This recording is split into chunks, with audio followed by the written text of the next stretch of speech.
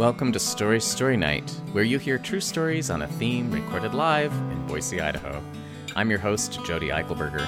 On this podcast, our featured storytellers share stories inspired by the theme Going Home, Stories of Returning.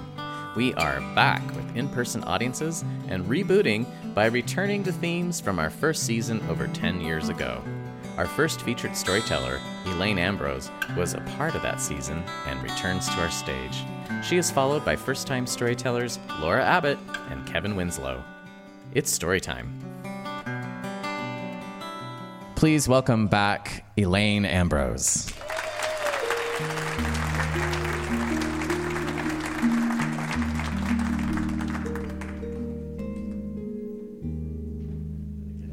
You did. Thank you. Thank you for coming tonight. I'm so excited to see all of you because we've just been home and it's fun to get out and be human again and see all my friends. And thank you. Thank you for being here. My story starts in Todos Santos, Mexico. It's on the Baja Peninsula, on the lower half of the peninsula next to the Pacific Ocean. I was there in June.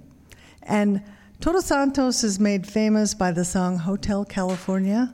There's a landmark there called the Hotel California. And the last line is, you can check out, but you can never leave. That almost happened to me. I was speaking at a writers' conference in June at a boutique hotel called Pachamama. And it was wonderful because it was totally unplugged. That meant no cell phone, no internet. And if you're going to die, it's a bad place to be in that situation. So I had given my presentation. The only place where the internet was available was in the great room where we ate and where I gave my workshops. And so I gave my workshops. I do a writing workshop about playing music, and I have the participants write their stories according to the music that prompts them. And it's always a wonderful, rewarding experience. The retreat lasted 5 days, and at the last evening, I was in my room. I had a wonderful room all by myself. I love traveling by myself. And the door opened up into a courtyard overlooking the Pacific Ocean. It was lovely, and I enjoyed being there.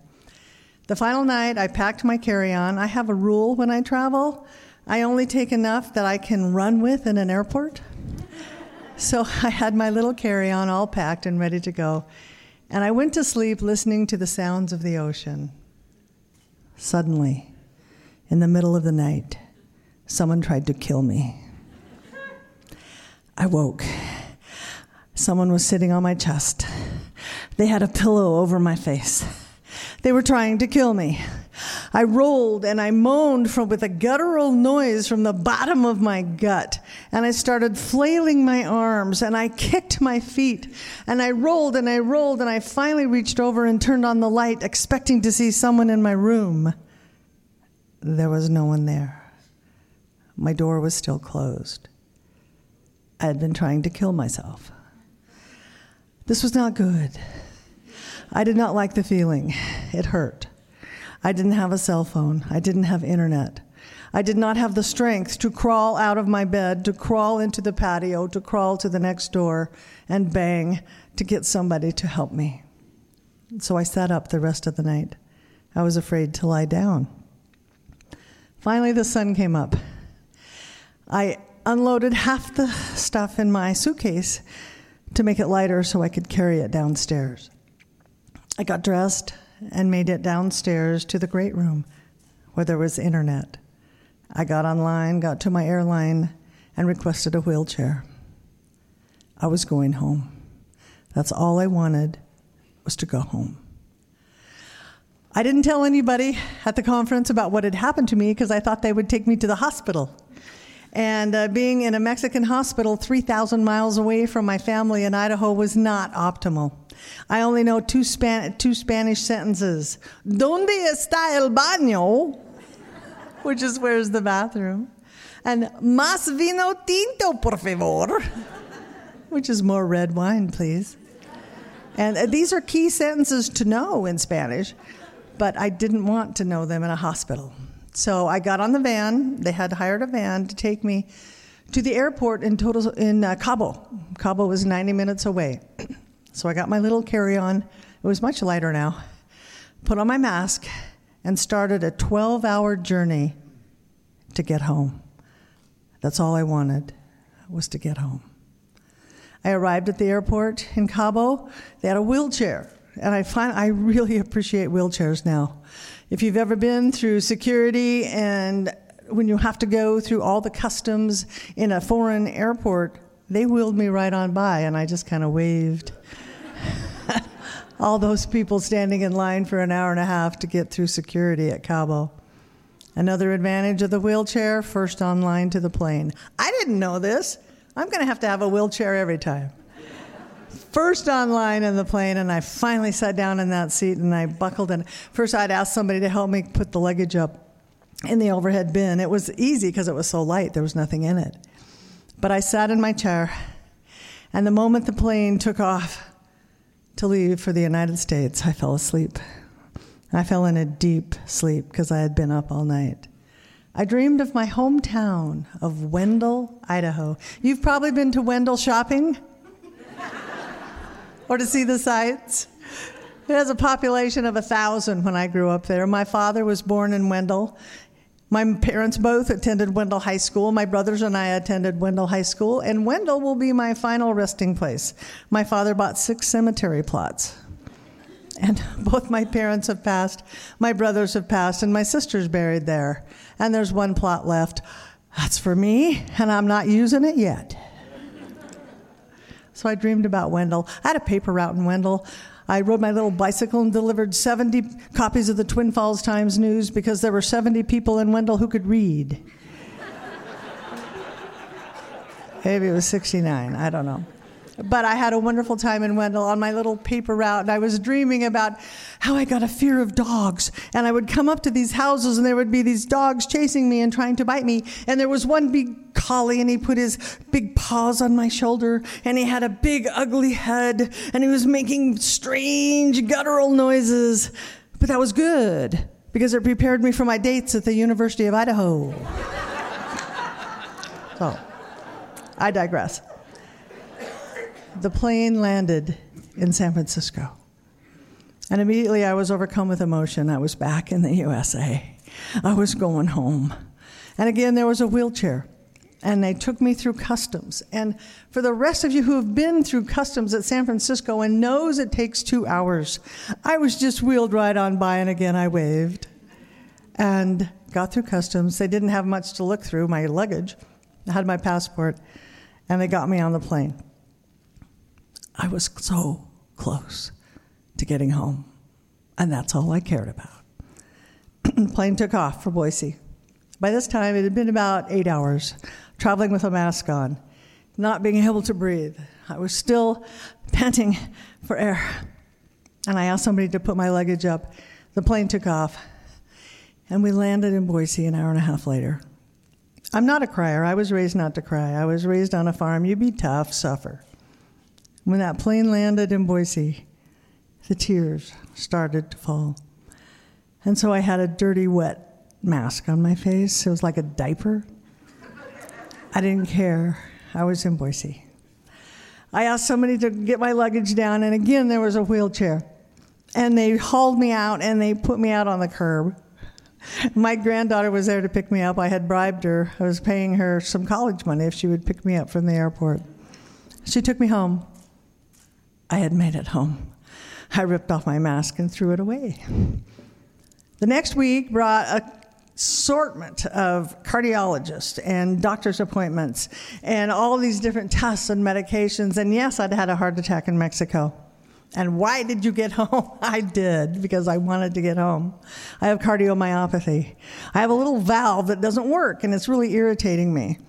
It only does what they call an ejection fraction of 30%. You need 60% if you're going to live. So I might just die right here on stage, so it would be a really hard act to follow. But I have 30%, so I've been given all these medications. I had an echocardiogram. I had an angiogram. An angiogram is where I'm lying nude in the surgery room with 5 men surrounding me. And I usually get the name of a man before I get naked in bed. I had a mask on, though, so that helped. The doctors didn't laugh. They went in through my groin, up through my body, into my heart with these instruments. And I was awake. I knew they were doing that. And I said, "Did you find Waldo?" Again, no laughter. I do believe I'm going to give a humor workshop to the cardiologist at St. Luke's Hospital. But they opened up the little valve that wasn't working and put me on different medications, which really were horrible. They really messed me up. So I had to go back for other tests, another MRI, and I'm still at 30%, which is irritating me because I like to win. So I'm going back next week for an echophysiologist. I'm learning all these big words. We got to get my heart working. I am not going to get that cemetery plot yet in Wendell. Yeah. So 2 things I learned from my vision, from my quest to get home. 1, I'm surrounded by angels. I'm so grateful for my angels. When I was suffering in my hotel room, and I called on the universe, and I called on the angels, and I called on every Bible story my mother ever taught me. Get me home. And they got me home. I'll never see those people again. I'll never see the people who pushed my wheelchair through 3 different airports. I'll never see the kind gentleman who put my luggage down from the luggage rack. I'll never see the man who drove the van to get me to the airport. But I appreciate them, and I know they're there. The second lesson I learned from my 12-hour odyssey, I'm done with travel. I recently donated my suitcases. I grew up on a farm in Wendell, Idaho, and as I was reading the National Geographics of my grandparents, I said, I'm going to go there, and I did. I've been to Egypt to the pyramids. I've been to India to see the Taj Mahal. I've been on a safari in South Africa. I rode a bull elephant in Nepal and watched a wild tiger kill a mountain lion. I have been singing in cathedrals in Europe. I have walked 3 days with a backpack across the Haleakala crater in Maui. I went on a zip line with a spiritual teacher in Costa Rica. I have done, I have been, I have seen, and I'm grateful. And I'm grateful to be alive. And as I learned these stories from my doctors, and they told me 3 things. They said, avoid salt. I said, I like chips and dip. They said, too bad. They said, avoid alcohol. I said, ha! My best-selling book is titled Midlife Cabernet. Not a chance. Then they said, avoid stress. I said, I'm going to be on stage in front of 200 people. They said, come back next week. So with these stories that I've learned, and I'm not traveling, I gave away the suitcases, because if I want to see a documentary, I'll watch it from home. And as Dorothy said at the end of the movie, as she clicked her ruby red heels together in The Wizard of Oz, there's no place like home. There's no place like home. Thank you.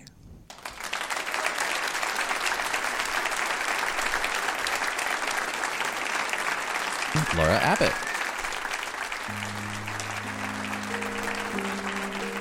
I was almost nervous when I realized I've already made the worst possible public speaking mistake, which was when I was emceeing my company's end-of-year holiday in Japan. I called the company president by the wrong name in front of 400 people.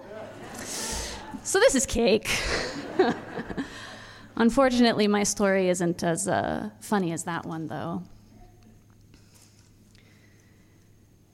When I was 13, I didn't really believe that I would make it to 20, either by my own hands or by the hands of my mother and stepfather. And my solution to that fear was to leave. First, I left my mother's house and moved in with my biological father in Boise. Then I moved away from both of my parents to a different college town. And then I moved all the way to Japan, where I finally felt like I could live authentically, without fear, in a way that was really freeing and actually did feel like home for the first time in my life. But unfortunately, the nightmares that I had about my parents trying to kill me still made it to Japan. And I had regular nightmares of that nature until very recently, actually. So 4 months ago, when I'm ready to board this plane coming back to the States, it's the right career move. I know it's going to be good for me, but even knowing doesn't really soften that lump in my throat of having to go back, of having to see those people again. But I did it, and here I am. And actually moving back into my father's house in Boise was relatively easy. I knew that going back to my mother's house during the holidays, however, was going to be significantly more difficult.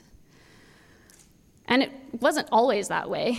You know, when I think back to my childhood, I remember positive moments. Things just started getting weird towards the end of elementary school and the beginning of junior high. I didn't really dress the way other girls did. I wasn't really interested in the same things. I remember once I put on some boys' cargo shorts because they had really big pockets, which is great for collecting rocks. But before I could get outside, my mother stopped me and she said, "What are you doing?"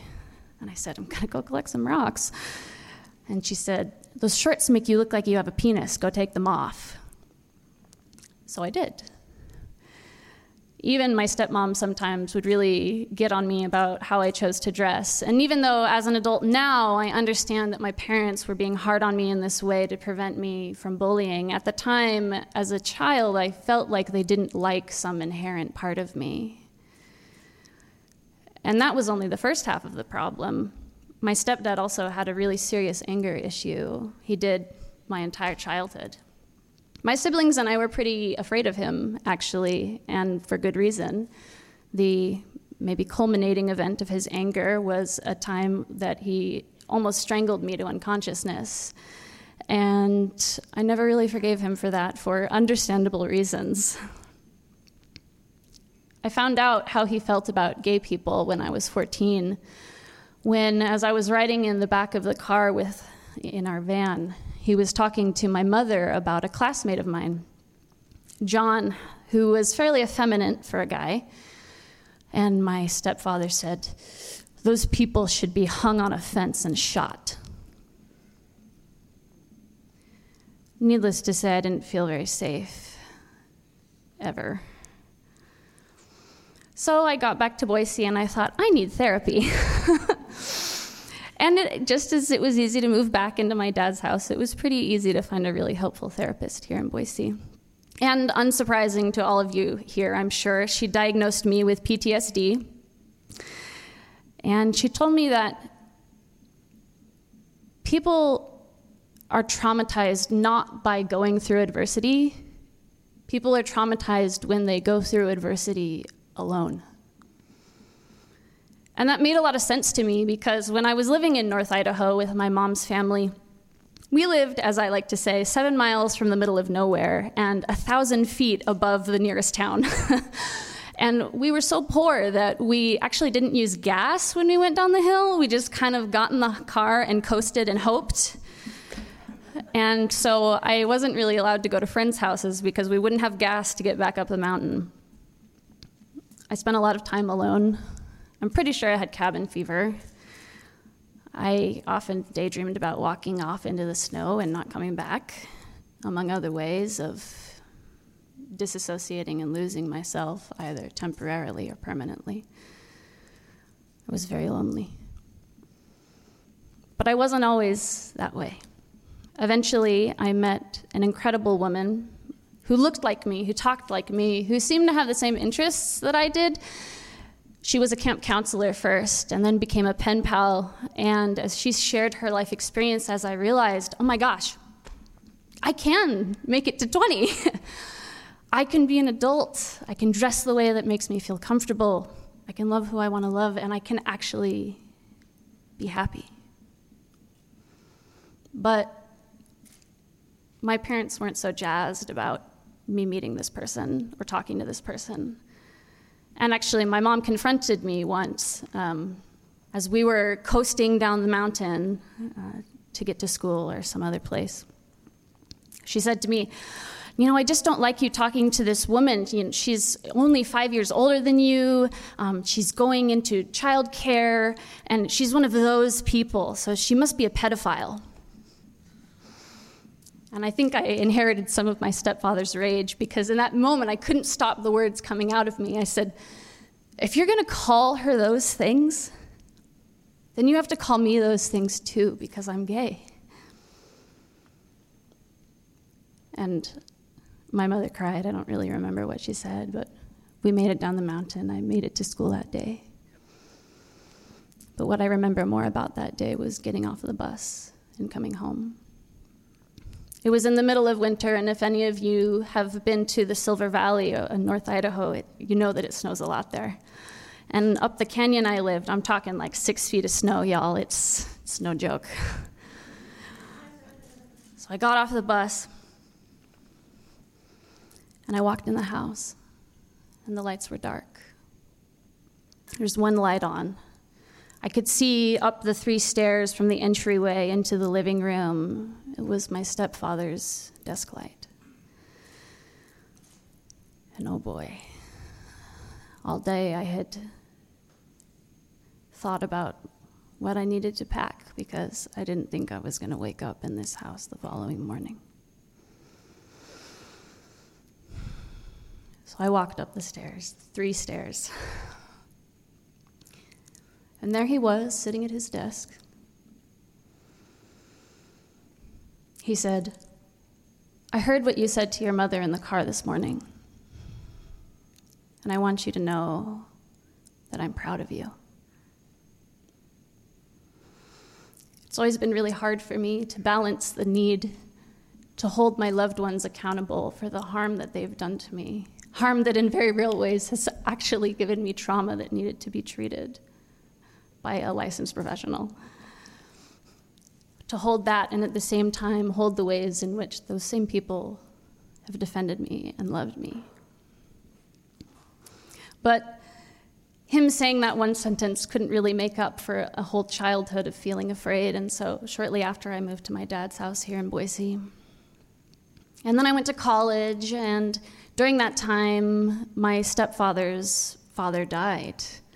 And even from a distance, I could tell that he was taking it just about the worst way you can possibly take a death, unfortunately. He became really despondent. He isolated himself. His anger got worse when he wasn't on his diabetes medication, which wasn't often because we didn't have health insurance. And he didn't really talk to anyone.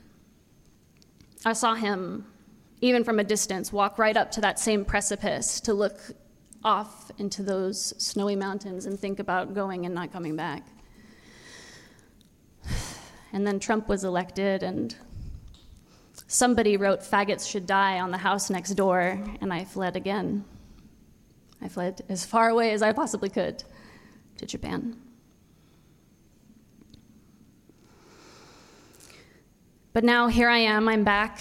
We're in October now. I've been talking to this therapist. I'm really trying to prep myself for going, to my family's house for the holidays, and I'm worried about my stepdad.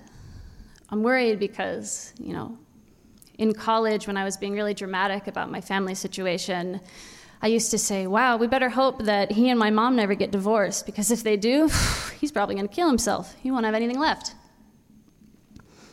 Well, last year my mom did divorce him. So my siblings and I were really concerned. The morning that I was supposed to receive treatment for PTSD, I was speaking with them, texting.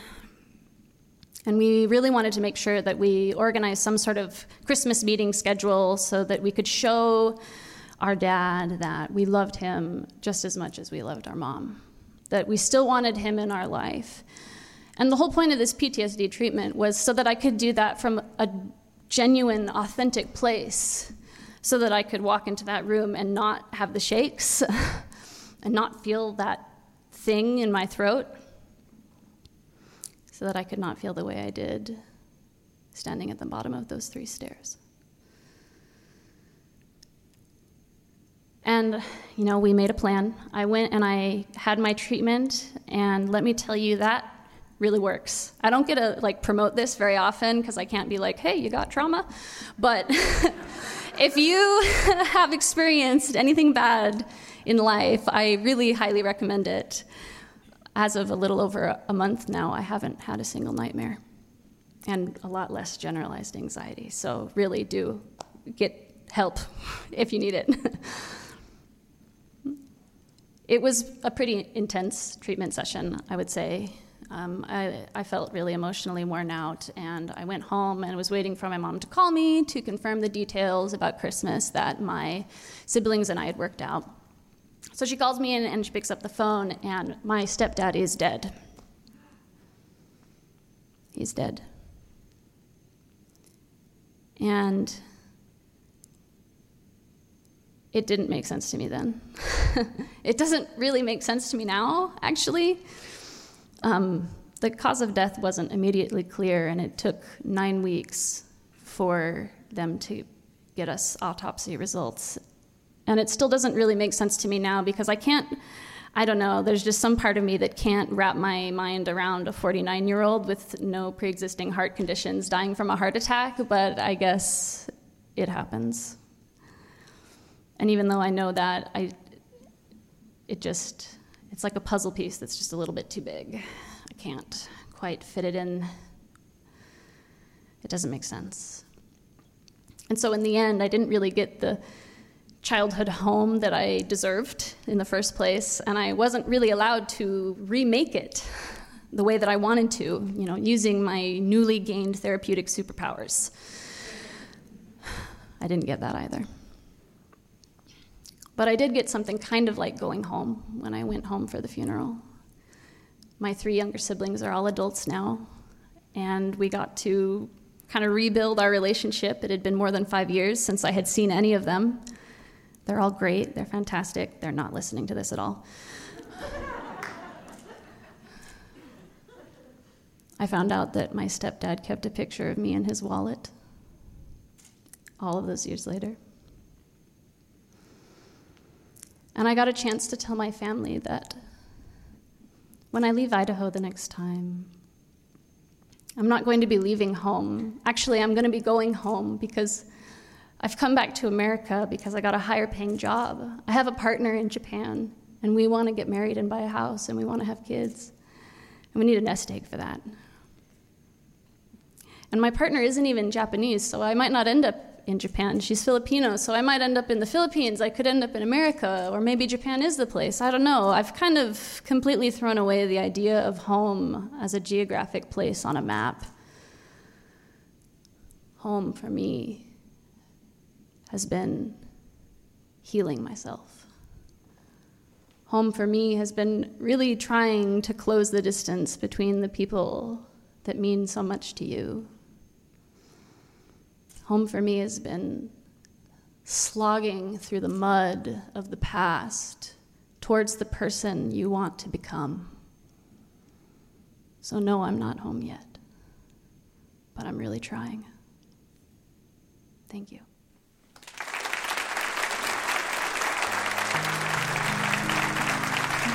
Mr. Kevin Winslow. All right. Well, first, I just want to say thanks. Thanks to Jump for hosting us, and thanks to the other storytellers who did such a nice job, and thanks to Jody for thinking that my story had enough merit to come up here tonight. And thanks to all of you for showing up for Story Night, because I love this event. I've attended many times, but I've never spoken. So, I'm really glad you're all here. So, my story is a little bit different from the others in that mine is a little more literal. Basically, I'm going to tell you about growing up in Boise, leaving Boise, and the rather circuitous route that I took to come back. I'll warn you that unlike the other storytellers, there's very little personal discovery in my story, and there's possibly no personal growth. So this is just a rollicking tale. So rather than start at the beginning, I'm going to start at what I would call an inflection point. I don't know if that's a real term, but anyway, imagine, if you will, a cracker from Idaho. That's me. 28 years old. You're loading up a 20-foot U-Haul with all the things you own in the entire world, as well as your girlfriend's. And you have 2 cats and a dog. and you're driving from Boise to New York City to live. And that's somewhat daunting. It's a big country. It takes a long time to drive across, especially in a 20-foot U-Haul when you're stopping to let a dog get out and do its business. But now imagine that you're driving to New York and you have no job and you have no apartment. And this is in the day before cell phones, so yeah. So anyway, that's where I wanted to start. To go back to the beginning, I grew up here. I'm as much of a native as I can be. I was born in San Antonio, but my family brought here when I was an infant. So I'm pretty much a native. Grew up here in the 70s and 80s.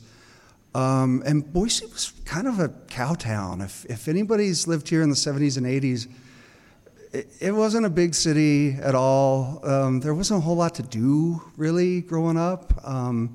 In high school, you basically had keggers and you got laid. And if you were me, you only did one of those things. So, yeah, it was just kind of, I don't know, it was nice. Boise was nice, but it was a little boring. So anyway, graduated from Capitol High, took a couple years off, went to the Harvard of the West. Some people call that Boise State University. It's right over there. I call it the Harvard of the West, but anyway, got the degree, had a girlfriend. I graduated with my bachelor's. She graduated with her master's, and we both wanted to be writers. She wanted to be a writer because she was pretentious and a writer of really bad short fiction, and I wanted to be a writer because it was the only damn thing I was good at. So it's like, okay, what are we going to do in Boise, Idaho? And the answer was very obvious. We're not going to be writers in Boise, Idaho. So it's like, well, where do we go? And she said, well, I lived in Boston. I like Boston. What do you think about Boston? Fine, let's go check out Boston.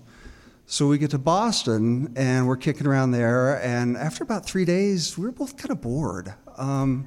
Boston's a big city, but it's a little sleepy, oddly. And it's very provincial. And we were like, I don't know if this is the place. And we were looking at the job market, and the job market was, better than Boise, but it wasn't thriving. And then we started looking at apartments, and we were looking at grimy little one-bedroom apartments for like $1,800. And so we started talking. It's like, if we're going to spend $1,800 in rent, let's go to New York. And it's like, yeah, that seems like a good idea. Let's go to New York. So the plan was, girlfriend flies out 2 weeks in advance to get the apartment. And I get the lucky job of packing up the entire apartment, cleaning the entire apartment, packing up the U-Haul, renting the U-Haul, packing up the pets, and driving everything we own out to New York. So along the way, there's no cell phones, so I could check in with her at night from the hotel. And every night I called, did you get an apartment? No. Did you get an apartment? No. And, you hit Oklahoma, and it's like, I'm going to roll into New York soon, and I got no place to live and no job, and it's like, it's a little daunting. So anyway, get to New York, things work out. We get an apartment, not a lovely apartment and not a lovely neighborhood, but clean, warm, roach-free mostly, and we get jobs. We were writing in the online sector, and this was in the very early 2000s, and something happened which some of you might remember called the dot bomb. So there was all this speculation, all these sites were launching, and there was all this hype, and it very soon became clear that a lot of these sites did not have a good business plan and had no way to make money. And so there was this churn, these sites were coming and going. So in 2 years in New York, we had 3 jobs, my girlfriend and I. And it was funny because we had the same jobs. I would get a job, and they'd say, what's your girlfriend doing? And bring her in. And so we worked at the same 3 jobs. So after 2 years, we had ascended pretty high. We were both senior editors at a national news magazine. So things were going well. We weren't making a ton of money. But one day I just looked at her, and I'm like, hey, are you having fun? And she said, you know what, I'm really not. I'm really not having a good time. And I'm like, I'm not really having a good time either. You want to go somewhere? And so all of our parents still lived in Boise, Idaho, and it's like, well, we're not moving back to Boise, Idaho. So it's going to be the West Coast. So is it Portland or Seattle? And we kind of hemmed and hawed, and it's like, okay, it's Portland. So I call up my best friend, who happens to be in the audience tonight, and I'm like, hey, buddy, we're moving to Portland. And he's like, you're moving to Portland? I live in Seattle. Move to Seattle. And so I said, hey, girlfriend, you want to go to Seattle? And she's like, yeah, let's go to Seattle. It's like, okay, well, we're going to Seattle. So again, we get the U-Haul, and we load up everything we own and the 2 cats and the dog, and now we're driving to Seattle. And I just remember the second we crossed the Verrazano Bridge out of Manhattan, both of us just went, we just let out this big sigh, and I just realized how stressful New York had been. And so we took I-90, which is interesting. God damn, this is a big country. God, it takes a long time to drive. And she would be like, we got to detour off to see the Laura Ingalls Wilder house. It's like, that's a 3-hour... It's like, no, we're not going to do that. And U-Haul has you on they only give you a certain amount of days to get there. So it's like, tick-tock, honey, we got a boogie. We can't see the ball of string, and we got to go. So the same thing. We cross over. We see a sign that says, now entering Mountain Time Zone. And the same thing, we both just let out this big sigh. It's like, God, we're home. So we roll into Seattle, no job, no apartment, again. And things work out. We get a nice apartment. We get jobs. She and I ended up going our separate ways not long after, but I ended up spending 10 years there. And it was about, Seattle's a nice city. If any of you know it, it's basically just a pocket of neighborhoods. And every neighborhood is basically self-contained. Everything you need is in your neighborhood. You rarely have to go downtown. So it's nice there. And on the rare sunny day, Mount Rainier comes out, and you can see Mount Rainier. And so anyway, it wasn't until about year 7 that it kind of started to get to me. It is gray a lot. It does drizzle a lot. And one day I realized, I'm like, God, I feel good today. I feel really good today. Why do I feel so good? And it's like, because the sun's out. I haven't seen the sun for like 6 months. So I'm like, I wonder if it's time to go. So I was dating a woman at the time, and I'm like, what do you think about Boise? And she's like, well, let's go take a look. So we come home to Boise. I drive around, and she's like, yeah, no, I'm not moving to Boise, no. And I'm like, damn. So we make it another 3 years, and girlfriend and I are camping in July outside of Leavenworth. And the first day is gorgeous, just spectacular. It's sunny. We have the campsite to ourselves. Next day we wake up, it's biblical rain, as it does in July in Washington, in Western Washington. And so it's like we're sitting in the tent, and it's like, okay, well, do we sit in the tent all day and play cards, or do we boogie? Do we strike camp and get the hell out of here? And so we decided to leave, and she asked me, how many days of sun does Boise, Idaho get a year? And I said, well, I'm not Google or Wikipedia, but I think it's like, I don't know, 300? I mean, we get a lot of, even in the wintertime, it's sunny, you get beautiful blue skies. And she's like, what do you think about moving back to Boise? And it's like, yeah, all right, I think we will move back to Boise. So come out, we did get an apartment this time, but we did not have jobs lined up again. So we pack up the U-Haul with all our stuff, and now 3 cats, no dog. So now we drive into Boise, and we get the apartment, and then we get a house, and things are good. I've been back 10 years. Things are good. My beautiful, lovely mother lives here. My son lives here. I have an aunt, an uncle. So I'm entrenched. My lovely girlfriend, her entire family's here. So we've got roots. She's a native as well. So, but I'm getting the itch again. And here's the reason why. So Boise, to me, is in this weird nebulous zone. So it's not the cow town I grew up in, for sure. It's a city now, but it's not a big city. So, and by that I mean, of course it's not New York, and it's not Seattle. It could be a Seattle someday. But, there's no pro sports. We don't have an international airport. We don't have any public transportation. We have a good arts community. But it seems like that we're getting to be a big city without the advantages of a big city. And we're starting to get some of the disadvantages of a big city. Traffic is not fun. The cost of living has increased exponentially. Yeah. Case in point, I sold my house in the North End December of 2019, so 2 years ago, for $455. I looked up the Z estimate today, $755. So a $300,000 increase in 2 years. And it's like, okay, well, that's a good size increase. What has Boise done in the last 2 years to warrant that kind of increase? Do we have a robust public transportation system? No. We tried to build a stadium. That got struck down. We tried to improve our aging library. That got struck down. The city's in a little tiff with the Boise Art Museum right now. So, starting to look around. And Jody and I talked, and what he really found interesting was a couple of months back, I'm driving down what is now the concrete jungle of Myrtle, headed towards Whole Foods.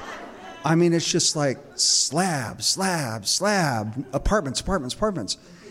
And I got this weird feeling that, it's like, well, those are like $1,500, $1,600 studio apartments. And I'm not going to be living there. And I just got this feeling, it's like this town is kind of, whereas I had outgrown Boise, now I feel like this town's kind of passing me by. And it's a weird feeling. I don't know how much longer I'm going to be able to live in Boise. It's not looking like I'll be able to afford a house again. And I'm not paying $1,600 for a 400-foot studio.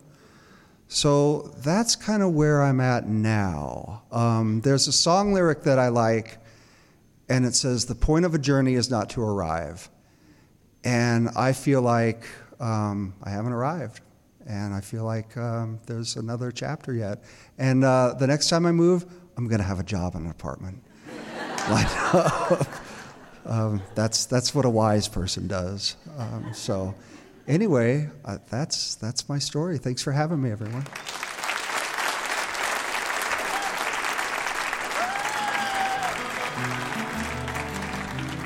Thank you for listening. If you'd like to see the storytellers in addition to hearing them, this entire show is available on the Story Night YouTube channel. Story Night receives support from the Boise Arts and History Department and is funded in part by the Idaho Commission on the Arts and the National Endowment for the Arts. Thank you to our media sponsor, Radio Boise, and our season sponsor, the Boise Group. Podcast production is by Stephen Baldessari. Our theme song was composed by Dan Costello. Find out how to participate in our live show at storynight.org or visit us on Facebook. I'm Jody Eichelberger. Thanks for being a part of our story.